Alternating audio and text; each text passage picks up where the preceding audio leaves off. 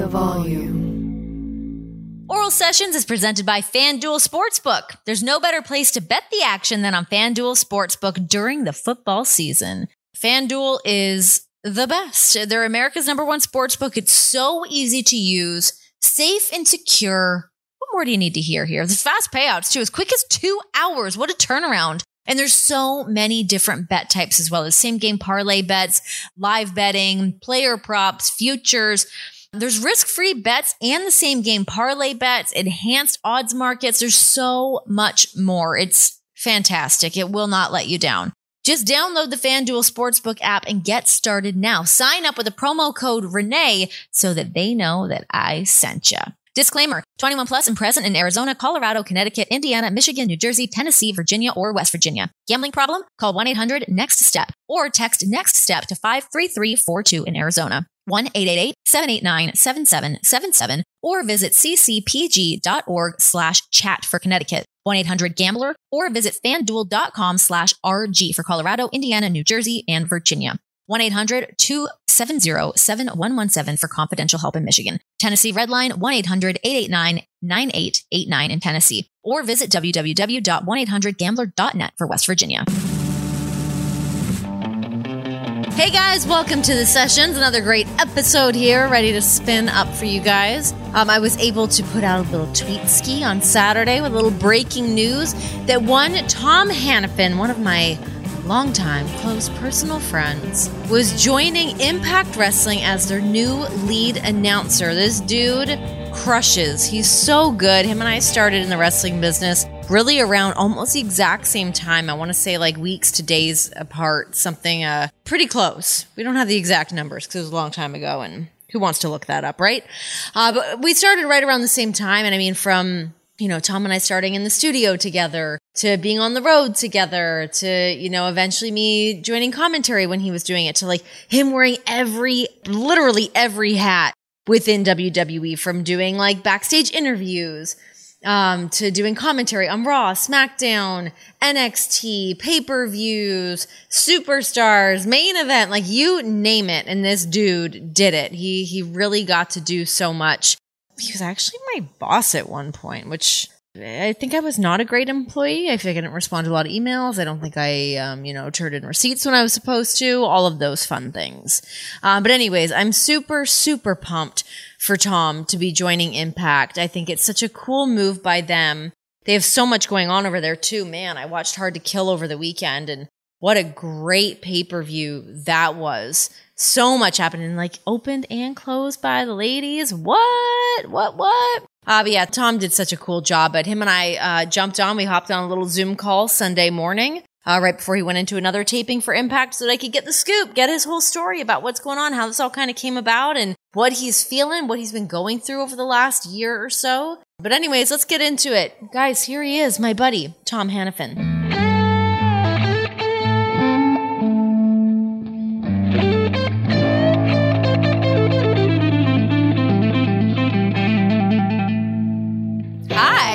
I haven't seen you, God, since SummerSlam of whatever the fuck year that was. Yeah. Oh, my God. Okay, we're getting right into this.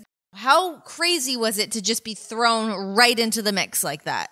You and I have seen it over the years where they want to debut either like an in-ring talent or an announcer on a pay-per-view, and it's like, on paper, it's like, oh, that sounds super cool. And it's like, no, in reality, it's like really nerve-wracking. Like, I was nervous as hell. You couldn't tell. I couldn't hear it. Thank you. It was a lot of fun. Working with D'Lo was a breeze. So it was just, I don't know. I hadn't called a wrestling match in like 6 months. So I hadn't done something the caliber of a pay-per-view since March. So I was like, oh, okay. Like this is different. But like once I got into it, it was so much fun. The crowd was hot. It was awesome. The crowd was super into everything. It was a very busy pay-per-view for you to jump in and call, and also for you to be doing it in a two-man booth. I know you're familiar with working two-man booths, obviously, but that just puts like more pressure on like, you gotta talk. You gotta fill that space. Were you feeling that? I honestly always preferred two-man booths. Like, I had to be diplomatic at points and be like, oh no, 3 men are fine. I always preferred two-man. When Graves and I got to do our thing in NXT, that was so much fun just because like he's one of my longtime friends and close friends. So it was really easy and we just were oil and water. So that was fun. But like I prefer the 2-man, and then very quickly I realized I was like, okay, yeah, D'Lo is really good. Like, I think he's underrated, unfortunately, which is a shame, but he was awesome. Well, that's good. You can let him shine now. Time to boost the guy up and give him a little spotlight. I don't know if he needed any boosting, but he was awesome. And you know how it can be. Like, when you were in a 3-man at one point, and it's like that third person can either become the third wheel or somebody disappears, you know. So it was cool. And then yeah, it's really hard to find your footing in a 3-man booth. I mean, I definitely had a hard time trying to find my spot, especially by the time Graves and Cole would give me a space to talk. I'm like, well, shit, y'all already said everything. Well, and then we had Ian Riccaboni on for the Ring of Honor World title match. And listen, I'm not going to sit here and pretend that I know every last thing about Ring of Honor and Pure Rules. So first of all, Ian's a Philly guy, so it was like awesome. I was like genuinely wanted to work with him, and it's literally my first night out I get to do that. So that was sick. But I told him, I was like, dude, this is your company, this is your match. So like, I'll be there to drop in a few things here and there. And he and D'Lo just ran. It was so much fun. It was easy. Okay, so let's just roll it back quickly. When did you know that you were going to be joining Impact? And like, what was sort of the conversation that all went into putting everything in place for this to happen? It's only really developed within the last month. You know, I love how people on the internet try and come up with, you know, concepts and rumors and stuff like that. But brother. You know, I have a lot of friends here and kind of connected me with the powers that be and just had some good conversations. And honestly, the schedule was very attractive because, as you know, like I just got done doing a 52-week-a-year schedule for about 9 years. So I was like, this is great. This is really cool. And everything that I was told about what the locker room is like in Impact, what Scott D'Amore and Josh Matthews and everything, like everything's been accurate thus far. And I worked one day, but everybody's been awesome. So, it was cool. Good. Yeah. Like, and you know how it is, like when you know a whole bunch of people there and like just showing up yesterday and seeing Matt Raywald and him like being like, what the hell are you doing here? So it was really cool. God, there's so many different things that I want to ask you about. So I don't even know if you can talk about this, but I'm going to ask you about it. But did you not have a 12-month non-compete with WWE? Can you talk about that? I can't get into that. I don't want to get into specifics, but I do want to thank WWE for a number of reasons. Obviously, I wouldn't be in this position to contribute to another promotion if it weren't for WWE, and especially 9 years of training and learning. Like the big thing I was sitting there yesterday was I was talking to the Good Brothers at one point, and I was like, man, I got hired at 23. So that world was all that I've ever known. So it's a lot of the same things, but it's still breaking some habits here and there and changing a few things and then just being me. So it's just a very, very different circumstance. But again, I wouldn't be here without WWE. And this is like, sounds like a stupid question, but I know that it's not. How hard is it to just be you right now? I mean, after having gone through, you know, being the broadcaster of Tom Phillips for the last 8-9 years, to now being Tom Hannafin. I mean, I know you've been doing your podcast and whatnot as well, so that definitely helps to kind of shake some things off and get back to you as a broadcaster. But were you feeling that a little bit of like, wait, who am I again as a broadcaster? I mean, yeah, like you go from the pressure being, you know, for a number of different reasons in terms of the way that WWE produces their shows, but like all of a sudden it's like, okay, like it's all on you. It's largely your show. I was given a lot of faith to go out there and do what we did with D'Lo. So yeah, it was nerve-wracking because I'm like, oh, this is what I did. And then as you remember from WWE, there's certain ways that they like things done and things said and not said. And all of a sudden I can say certain things that I wasn't able to say. And I was like, this is really cool. Like I think I said it on the Countdown to Hard to Kill. We couldn't refer to Bullet Club, obviously, for trademark reasons. And we always danced around it and we said the club. So I was like, oh, I can say Bullet Club on the air. I can say pro wrestling. And it's just little like trademark things and branding things that WWE likes to do. And that's fine. But there were just so many little changes here. And it was just, yeah. But it's just so ingrained in your brain because I catch myself still. I mean, I still find myself doing things. I'm like, oh my God, that's so ingrained in my head to say certain things, especially, you know, when I'm doing this podcast and I have on people from WWE or from other promotions. And yeah, I'll catch myself just, I can like still hear Vince in my head. And it's hard to shake that or like have Cole in my head, you know? So the strangest thing was obviously the news broke about Mickie James being in the Royal Rumble the day before. And I realized I was like, the former Tom Phillips, will be on an Impact pay-per-view promoting a WWE pay-per-view match with the Impact Knockouts World Champion, Mickie James. I was like, am I being punked? Like, what is happening right now? It was pretty weird. Bizarro world. I was thinking about that. Yeah, because I think it was just, on your sell out of the pay-per-view was to make sure to check out Mickie James at the Royal Rumble as a main event. And yeah, that must have been deal. It's a huge deal. So what do you think about, everyone, uses the term the forbidden door, but in terms to it being open in this sense for Mickie James to, essentially have gone through the things that she went through being released by WWE, now kicking ass with Impact, with NWA, to now her being able to go and participate in something like the Royal Rumble. It's awesome. I think it's two things. One, we all know how good Mickie James is and what a pro she is. So obviously getting somebody like her for the Royal Rumble match makes all the sense in the world. Somebody reliable when you're putting together a match of that ilk. It's huge. So you need a lot of smart people in the ring, and Mickie James is that. And then it also speaks to the way Impact does business. I think Scott D'Amore put something out there, how Impact has worked with WWE, AEW, AAA, New Japan, Ring of Honor, like the list goes on. And it's just, they're open for business. And so the forbidden door is pretty wild. I don't really know how to describe it. Like, we're living in bizarro world professional wrestling in 2022 already. Do you think that we're going to see more and more of that in WWE? Now that there has been such mass releases and the roster has really been thinned out, are there going to be more and more moments like this when you get to see other people from other promotions going back to WWE, or maybe just having a moment on WWE if they've never been there before? It depends. And it's like moments like the Royal Rumble are the perfect opportunity for those things. So I wouldn't be shocked if we got some more surprises by the end of this month, and we'll see what happens there. But stop announcing them, by the way. God, I hate that. Were you mad that Summer Rae got announced? Yes! Okay, so of all of the people announced, even Mickie James, that one's a huge one. If she came out and her music hit, I would have been like, holy shit. But Summer has not been a part of any WWE event since she left. So to hear her music hit would have thrown me for an absolute loop. And I think a lot of people would have felt the same way. So I'm kind of bummed that they're announcing all of these.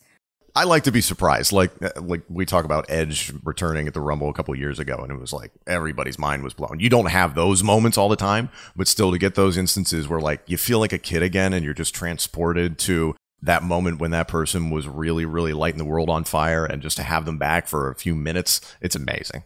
How weird is it for you as a broadcaster now, having to relearn people's names and call them different names? Oh my God. I saw Matt Cardona right as I was walking in the building. I'll never call him Matt Cardona. Never. I can't. I said to him, I was like, you're the bane of my existence, because for about 9 years, I'd called you Zack Ryder, and it was the Broski Boot, and it was the Rough Rider. And then in one night, I had to change all of that. And he was like, yep, changed everything. I was like, thanks, bud. So what? That's a lot of guys. Jonah is a close friend. Steve Macklin is a close friend. So it's like, okay, I've got to relearn all this stuff. It was just weird. And then even saying the championships, Impact Knockouts World Champion, and then just undoing some things that were WWE-isms that is like, oh, I don't have to hit this or that or whatever. So it's, I don't know. I'm still learning, and like we've got the taping later tonight, the day we're recording this. So I'm like, oh, okay, we'll see what else happens tonight. Well, it's kind of nice to do it back to back, right? So that you can just kind of stick with it. And it's a learning curve. When your brain is trained one way for so long, you don't just switch it. It takes a second, especially when you're in like the heat of the moment and a bunch of stuff is happening and you're watching your monitor and trying to just like be like, oh my God, what's your name again? How do I not screw this up? I remember I used to always do that when I was calling Tamina's matches. I always called her Serona. Always. I'm like, I'm so sorry. I didn't mean to do that. I remember doing something on the WWE app for all you crazy kids out there that remember that. And I was interviewing Cesaro, and I called him Claudio, and he just leans in. And he just leans in. He's like, kayfabe. And he walks out of the screen. And I was like, I'm definitely fired. I'm absolutely fired. I do it. Yeah, I definitely do it to him as well. And I always had a hard time calling Christian when we were doing backstage. I always just wanted to call him Jay. These things throw you for such a loop. Okay, so you're at Impact. Everything is great. What else is going on in your life? You've just, what a crazy year. Didn't you just lose 30 pounds? Tell me about that. So you look great. Thank you. Whatever tanner you were wearing on the pay-per-view was great, by the way. It was really nice. So much makeup. Thank you to Caroline in the Impact makeup department. She made me tan. Thank you, Caroline. Shout out to Caroline. When the pandemic first hit, it was June 2020, and like I stepped on the scale and I was like, this is more of a person than I should be. Like, this is not necessary. Because everybody, I think we all thought it was going to be over in a couple of weeks. And I was like, great, I'll just Uber Eats to the other side. And August of that year, I really started committing to like, all right, I'm going to drop some weight and get in shape. So I lost like 30 pounds. And now I'm just... What did you do? I was walking a ton. I was going to the gym regularly. Like, I was just being lazy for years. Like, I remember Michael Cole told me when I started on the road, he was like, you're going to get fat. And I was like, no. I'm like, no, I'm not. I'm skinny. I got a great metabolism. I'm young. And he was like, you're going to drink. You're going to eat bad food on the road. You're going to get fat. And he was right. Happens to literally everybody. Like, it's really hard to avoid. Also, when you're just walking through catering, you know, like catering and those snacks, if you're like a little bit bored during the day and there's those beautiful giant crispy cookies laid out. So many chocolate chip and oatmeal raisin cookies. Just, so good. God, it was so good. So yeah. good. But yeah, it's been really good for me. It's been good for my mental health. I know everybody talks about mental health, but it's been a roller coaster past year for me, and I won't get into too much, but like... I mean, we like to get into things here, Tom, but if you don't want to, you have my blessing. There's a lot of stuff, in my personal life that has changed, and in terms of obviously leaving WWE, like, as I mentioned, this is all that I knew for 9 years, so I was heartbroken when that happened. So a lot happened in a very short span. And if anything that this past year has taught me is that, it's the old cliche that good things come to an end, and that's okay. I know the feeling, dude. Like I know that feeling, and it does take a minute to really, it's heartbreaking. That's a perfect way to put it. It breaks your heart. Even though when I left the way that I wanted to leave, it still broke my heart. Speaking of getting watery-eyed, when you left, I wasn't going to bring that up. Oh, I hate you so much. I was like, oh, Renee's leaving. I'm like, oh, that sucks. And then when I see you the day of that SummerSlam, I'm like, I just start crying. And I was like, what in the world? And then Dustin Wallace is there shooting it. He's like, don't worry, Tom, I got all of that. Such a bastard. Damn you, Dustin. I mean, you cried when I left and Booker cried. You were the only two that Booker cried? Oh, actually, Graves cried too. Graves cried did. Away from everybody, but he shed some tears. He's a marshmallow. He really is. I've said this a million times on a bunch of different platforms, but like when I first started, I had next to no experience in television. Again, I was 23 years old. I never used a prompter. I'd never worked in a studio. So they put me with you in Stanford. And you literally held me by the hand and took me through stuff. So you and I, experienced everything together. And it's not like we were like hanging out in bars every single night or something like that. We did have those nights. What was the one in Indianapolis where you and Lita sung Prince? The Wild Beaver Saloon? For some reason, when I'm like scrolling through my phone, if I'm like trying to, it's like someone's birthday or something, I'm like, I need to find a picture with this person. I come across those videos all the time and I get that that cringy feeling of like, what the fuck were we thinking? Trying to go up and sing Let's Go Crazy to a bunch of 19, 20-year-olds that had not a clue. Well, I guess it would have been 21. We're not in Canada anymore. We were all boozing. Nobody knew the song. Nobody liked it, but we stuck to our guns and we really tried to see it through to the end. It's terrible. I respected it because Prince had just passed. Yeah. So you and Lita were like, we absolutely have to pay homage to him. And you did. And that place, we did. I think it was, I believe it was called the Wild Beaver Saloon. Like the sign outside was hilarious. And I'm just standing there taking pictures and photos for you. And I was like, this is not going well, but it's hilarious. It was not our best showing, but we saw the performance through to maybe not the end, but at least 3/4 of the way through. But yeah, we definitely had those times. You and I really did. Like, we started really close together, maybe within a couple weeks of each other, maybe even days. I don't know what it was. It was very close though. But it is really funny to look back on like sort of like those reflective moments of, yeah, I had more television experience at that time. So I was able to guide you through the studio stuff and reading off of a teleprompter and, even being down at NXT together when we could, kind of let loose and do our own thing and find out who we were in the scheme of WWE, what we sounded like, all that stuff. But on the other side, when I started doing commentary, I mean, damn, you really like took me by the strong arm and like you did your best to help me in a situation where I was like, somebody help me. But you were great. I mean, you would always like text me during the shows. You would give me updates on things, and you didn't have to do that. You certainly did not have to do that. So, I mean, I always really, really appreciated you trying to send me a lifeline. It's scary because like wrestling commentary is unlike anything else. And it's why, since leaving WWE, I am committed to working in the sports world and in the entertainment world at large. So when I'm having these conversations with a variety of networks, it's been like, oh, what can you do? I'm like, I can do anything. And it's not ego saying that. That's just confidence because of what WWE and professional wrestling asks you to do in a broadcast. I always refer to it as like a boulder rolling downhill, is that you're constantly trying to get out of the way of the boulder. It's like Indiana Jones. And if you don't hit something at the appropriate time, the moment is gone. It is live narration and voice acting. It is unlike anything else. And then for us, for a lot of different things, to be intentionally late to something, even though we already know about it, there's so many little facets to it that are really terrifying when you're in the moment and you just want to hit it right. And then I mentioned voice acting. So much of it is just freaking acting where it's like, the guy's going to get hit with a steel chair, but you've got to be, oh my God, he got hit with a steel chair, so it's really scary. So I understand the feeling, and I hate to see anybody else in that situation and being like, what do I do? And it's like, all right, let's help him out. I'm waving my arms. Help me. Come pick me up. No, but I mean, it really is such an interesting world. And I mean, I feel like you could dissect doing commentary for wrestling. I mean, I feel like I could for forever. It's when I still think about it. I've not done it in so long. And when I watch shows, I still think about it. And it's not even something that I was not necessarily as passionate about it, but I always want to be good at the things that I do. So I'm always like, wait, I'm still trying to figure it out. You were committed to it, even though it was like clearly not necessarily something that you were like trained to do or even like really terribly interested in doing, to be frank. I think there was room for you to grow there and actually become somebody really, really good on color commentary. So too. I think about what Beth Phoenix was able to accomplish on NXT, and just because that setting allowed her the time to grow and develop, what Beth Phoenix became as a commentator, I absolutely was like, yeah, Renee Paquette absolutely could have done the same thing.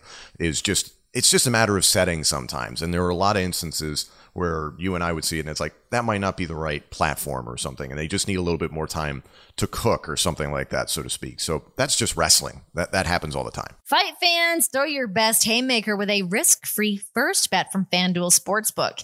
Even if your fighter gets knocked out or tapped out, new customers get up to $1,000 back if your first bet doesn't win. Just sign up with promo code Renee and you'll be able to bet on all the biggest boxing matches and UFC fights. FanDuel offers all your favorite bets. Choose from the money line to the method of victory to which round the fight will end, and there's so much more. You can even parlay different fight bets together. The bigger your parlay, the bigger your potential payout becomes. You guys do not want to miss out on this. FanDuel is America's #1 sports book. The app is also so incredibly easy to use. And when you win, you get paid in as little as 2 hours. Come on, man. Let's all get paid. To place your first bet risk-free, just sign up with the promo code Renee, RENEE, and make every fight night mean more with the FanDuel Sportsbook app.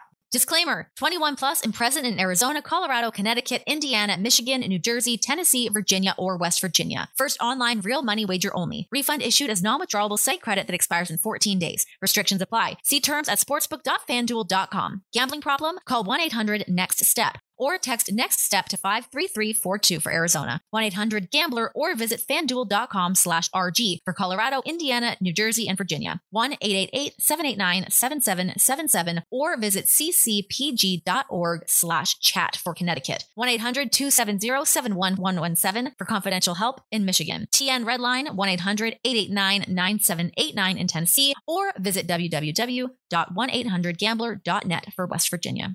Let's talk about like some of your stuff through WWE. I mean, we talked about us starting at the same time, and you got to go on. You've called Raw, you've called SmackDown, you've called pay-per-views, you've called WrestleManias, you've done all these things, but you did have some different ups and downs while in WWE. What was that like going through some of those moments of doing shows, coming off of shows, moving on to other things? That can be a bit of a mind fuck, I would say. There were definitely frustrations, but there were so many high points when those opportunities would come up. I'd been put on SmackDown in 2014. I think I'm the youngest lead play-by-play announcer in the history of SmackDown. I didn't know what I was doing. No idea. Like that run of whatever briefly, however it was on SmackDown with like Cole and JBL, I hear that stuff every once in a while. I was like, that was terrible. I needed to come off that show. So in the moment, you're a kid, and I was naive, and I was like, oh, I'm a little frustrated by this. But in retrospect, all the changes that occurred, I understood why they happened. And then for things to pop up, last minute being the play-by-play guy for SmackDown for WrestleMania 33 in Orlando. I think like 2-3 weeks before the show, Cole told me, he's like, you're calling WrestleMania. And I was like, oh, really? All right, cool, man. Looking forward to it. So it's like, just don't mess up. So I think it's so normal. Again, it's just the world of professional wrestling. And I even experienced it last night at Hard to Kill, is that rarely are there moments where you feel 100% prepared. And that's the beauty of it. You just get thrown in the deep end and you got to see if you swim. How do you prepare? Because I would always see you putting your notes together. You've got your iPad. You are a very organized person. You are like very type A. Super OCD. Oh my God. Super OCD. What goes into your prep? It was very different, obviously, with WWE, just because you have so many live traffic elements that you have to deal with as a play-by-play announcer, and that I took a lot of pride in making sure I've got the ads right, I've got the B-roll, set, I've watched all the packages, I know all my lead-ins, all that stuff. I just wanted all the traffic, as we refer to it, to be really clean, and I prided myself on that. And then secondary after that was making sure, okay, I get my partners involved, Graves and Byron there for a while.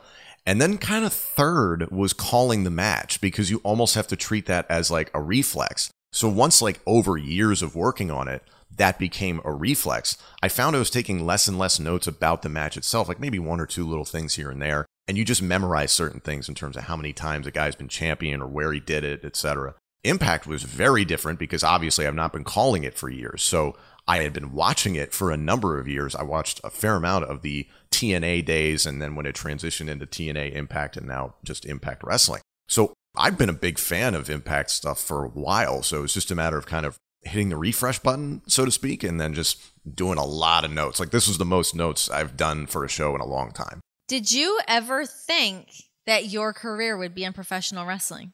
No, never. You and I have talked about it in that, like, when I graduated college, I was obviously trying to get into sports journalism, sports broadcasting, whatever.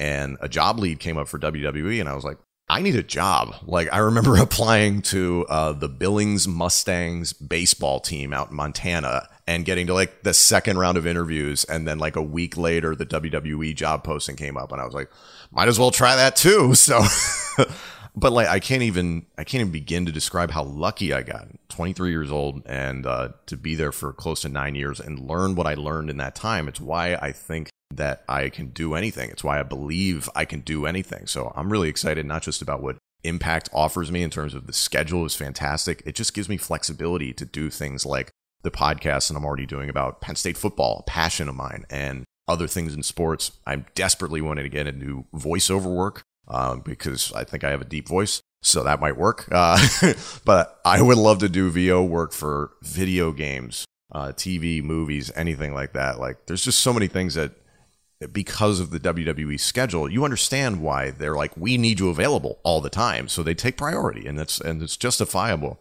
And it's a burnout too. You get tired. You're working constantly. So even trying to like shoehorn things in is like, oh my gosh, am I going to do this, or do I need to like do my laundry and like eat a meal and take a nap? I think I was definitely burned out by the time this past May came around. So like, to have 6 months away from wrestling was, for the first couple months, it was like, oh God, like, cause you know what it's like when you're in it. You have to watch every show every week. So there's like 5 or 6 live or, taped, whatever, weekly shows in WWE that you're like, you have to know. And I'm glad that I was doing that, because summer of 2020, I was on 5 out of 6 shows because of the pandemic and COVID protocols. So I was glad I was prepared like that, but I was also like, this is too much. This is burned out. I'm absolutely burned out. So to take 6 months to just remove myself for a minute was really helpful. Okay, on the broadcasting side of things, who do you watch? Who do you watch? Who do you listen to? What are like your reference points for yourself or things that you like during a broadcast? Obviously, like in the pro wrestling world, Michael Cole taught me an immense amount. Like I can't even begin to put that into words. JBL, Byron, Graves, King, a lot of people that influenced my work over the years. And then just in the conventional sports broadcasting world, like I think Joe Buck gets a lot of flack for some reason. I watch him do a show and I was like, he does perfect shows every single time. So I love listening to Joe Buck, the way he executes. I think Mike Tirico is freaking unreal for NBC. I don't think I'd never get sick of Al Michaels. Like he's a dude who's wildly talented. Dan Schulman at ESPN is super good. There's just a lot of guys that I try and listen to the little things that I feel like, oh, I would do that, I would do this. And now that it's just a little bit of a different environment for me, it's like, oh, maybe I can try and implement these things and just work on them for my own sake, even if they don't work for wrestling. It's like, okay, this is just a rep for me for some other opportunity down the line. What was Baby Tom like? What were you like as a kid? When I was a kid, I was really shy. I was very, very nerdy. I'm still nerdy, but I was just super shy and extraordinarily inquisitive to the point that like I just didn't believe anything. I was like, well, why? Like, why are we doing this? Why are we going here? I get stuck up here so often, and it's just paralysis by analysis. So Baby Tom was just a shy kid trying to fit in. Paralysis by analysis. I like that. How did you overcome that? Like, how did you go from being a shy kid to being like, oh, I want to be a broadcaster, I'm going to be on TV? Like, how'd you overcome that? I don't know if I ever really overcame the shyness, and this is not a woe is me thing, but like I dealt with bullying as a kid. So why? When I was in grade school, I was like the first kid to get acne. I was the first kid to get braces as well. So a hell of a combination. And I was getting made fun of, and I didn't understand at the time like why, and I was just trying to make it stop. And then high school, I didn't really enjoy the experience just because I was like, I want to be liked, and I was playing sports. So I was like, oh, maybe I'm like one of the football guys. And it was like, I wasn't fitting in there. And it was like, well, I don't want to be a nerd because I got made fun of for being like a nerd. And that didn't work either. So it was kind of a man without a country. And then I kind of found my people when I went to Penn State, and I still have a ton of close friends from there, and really just kind of discovered who I am. And then it's only after college that I was like, okay, like it's okay to be just yourself, and it's just okay to be a combination of it. And I think in WWE, getting hired at 23 and seeing the way the culture was, I was like, okay, this is a big deal. I've got to be careful, etc. And now I just feel very, very different. And I'm like, all right, I'm 32 now. I've experienced a lot. I highly recommend to anybody to go through therapy and go through mental health exercises, anything like that, because it's just helped immensely. You've not always done therapy, have you? Is this fairly new for you? No, this is within like the last 2 years for me. So I don't do therapy, and sometimes I'm like, bitch, go talk to somebody, because I'm like my like eyes twitching, and I'm like, oh my God, somebody help me. But like, do you go see someone in person, or is this like an on the phone thing? What do you do? Like a lot of things with the pandemic, the silver lining is that you can do it virtually. So I'm very fortunate that like it's just a vacuum to put things, because you have so many people in your life where there's things you might want to say, but you know how it could affect a relationship, and it's maybe more important for you to work out. It's maybe more important for you to work out how you feel and what to actually do in a situation than to just blurt it out or something like that. Like really take the time to filter it. I can be very emotional. Like if something ticks me off in the moment, I really need to sleep on it, take a day, and then the next day kind of be like, okay, how do I feel about this? And therapy's really helped me work through a lot. I'm so bad for that. I will literally be like, don't say anything. Don't say anything. It's not a big deal. Don't say anything. Bam. And then it's right out of my mouth. I'm like, bitch, you were just telling yourself to not say anything. And it's like left my mouth, and I can't take it back. That's one of my absolute biggest downfalls as a human being.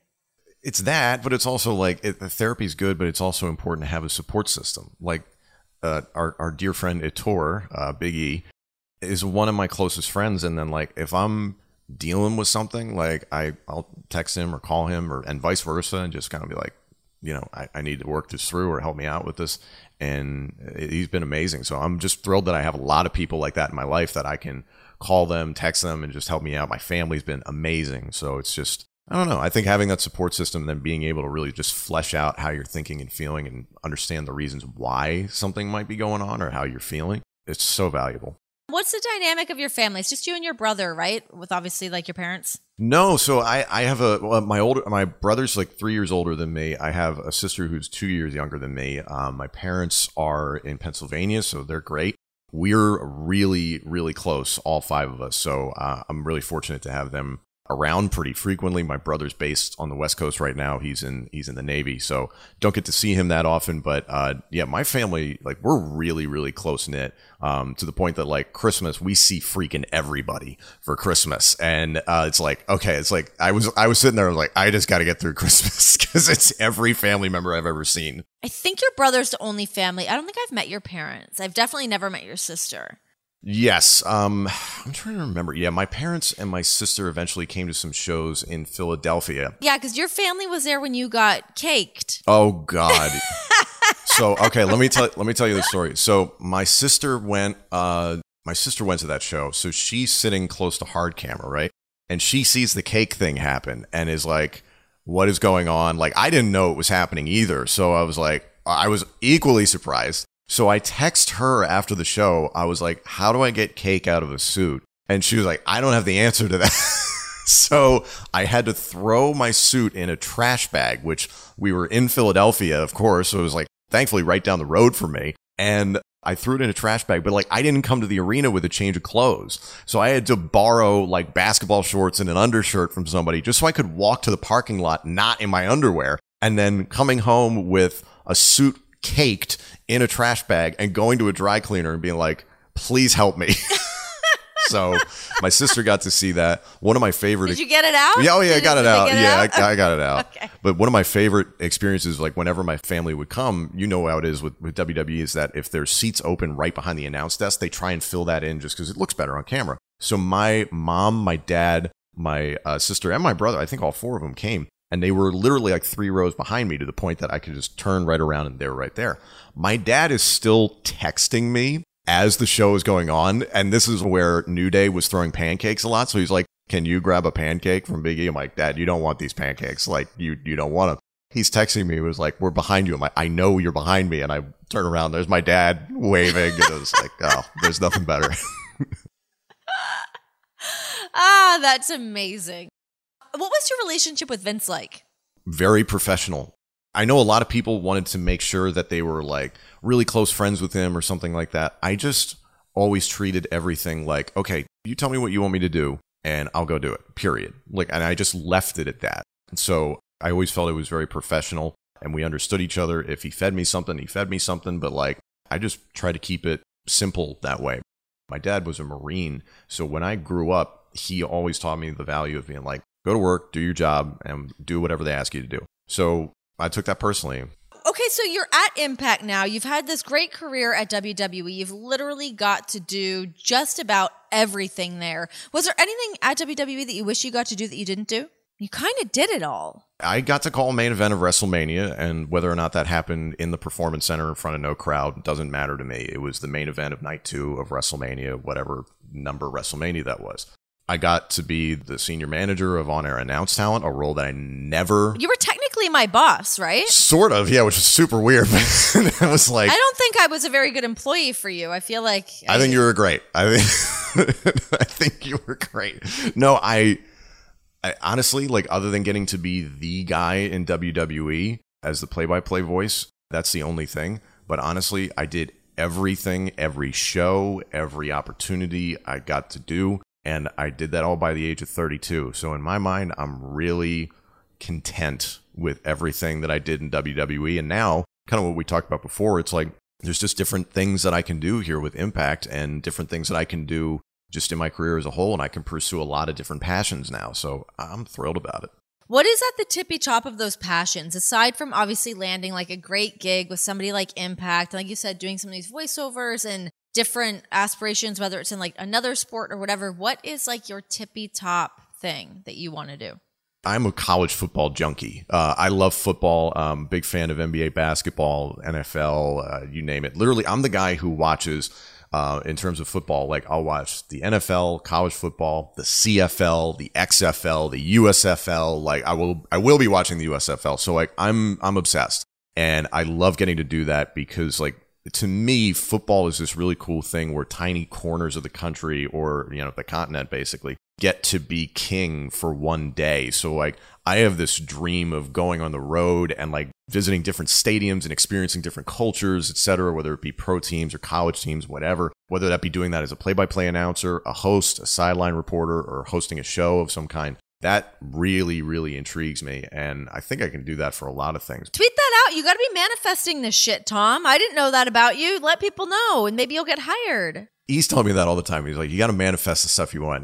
I just never know what to say or tweet or put out there or something like that. So I'm like, oh, okay, if it's something obvious, like I work for Impact now. And then other than that, I'm just like, I had, you know, chocolate cake today. Like, that's all I can think to say. I have no idea what to put out there. You should be like tweeting during these games and like tag these people, tag them in it. I'd say that it works out. I've not got my Hallmark job, and I've been trying that for years. So, I mean, you win some, you lose some. Which is ridiculous because the amount of Hallmark Christmas movies, whatever they are, that are out there, they should be able to call you. Couldn't give me one. One. That's Back selfish. to Toronto for Christmas, part 1, part 2, part 3. Oh my God, I would love nothing more. I would love that. Okay, and finally, who do you really want to work with? If you could form your dream broadcast team, whether it was in professional wrestling or in something else, what would that look like for you? I think right now, a guy that both you and I know, Kazim Famuyude, Kaz. Great guy. He and I have been friends for a very long time, since our time in WWE. He and I got to do CBS radio together back in August. So like he and I are constantly talking about different things and just we're friends. So I would kill to work with him. I've made a lot of really good friendships within the industry of just like sports broadcasting as a whole. I'm working with some friends of mine from college right now. So Kaz jumps to mind, but there's a lot of guys. Kaz is the shit. You know what? Kaz gets his flowers because he's on the show real soon. I just did an interview with him. Oh, very nice. Kaz is in the ether right now. He's doing it. There's a million different people that I think would be really cool to work with, but like I can say that having conversations with all the major networks, it's just a matter of time, in my opinion. And I'm really excited for whenever I can get a foot in the door because I want to prove whoever that is right. I have an enormous chip on my shoulder, and this is my opportunity to prove what I've been thinking and saying for a very long time, and I can't wait to do it. Yeah, I mean, I can definitely echo and back you up on that I know just how talented you are. I know what you bring to the table. And honestly, like anyone that hired you would be blown away at the job that you would do. You would just knock it. Truly, though, you would knock it out of the park. Thank you. And I think that again is like it's definitely a testament to all the work that you've put in over the last almost decade. You've put in work and you've been put in just about every possible situation. So it's nice to be at a point where you're like pretty unflappable. You're like, bring it, throw anything my way, let's go. I was not finished. I was just getting warmed up. Yes. And I can do anything. I deep down believe that in my heart. So I thank you for saying all that, and I'm ready to go to work. Yay! Oh my gosh, I'm so excited for you. Truly, I am. I love seeing people like just, it's time. It was time to move on to the next thing. And that's where you're at now when you're on that next thing and it started, you're in it.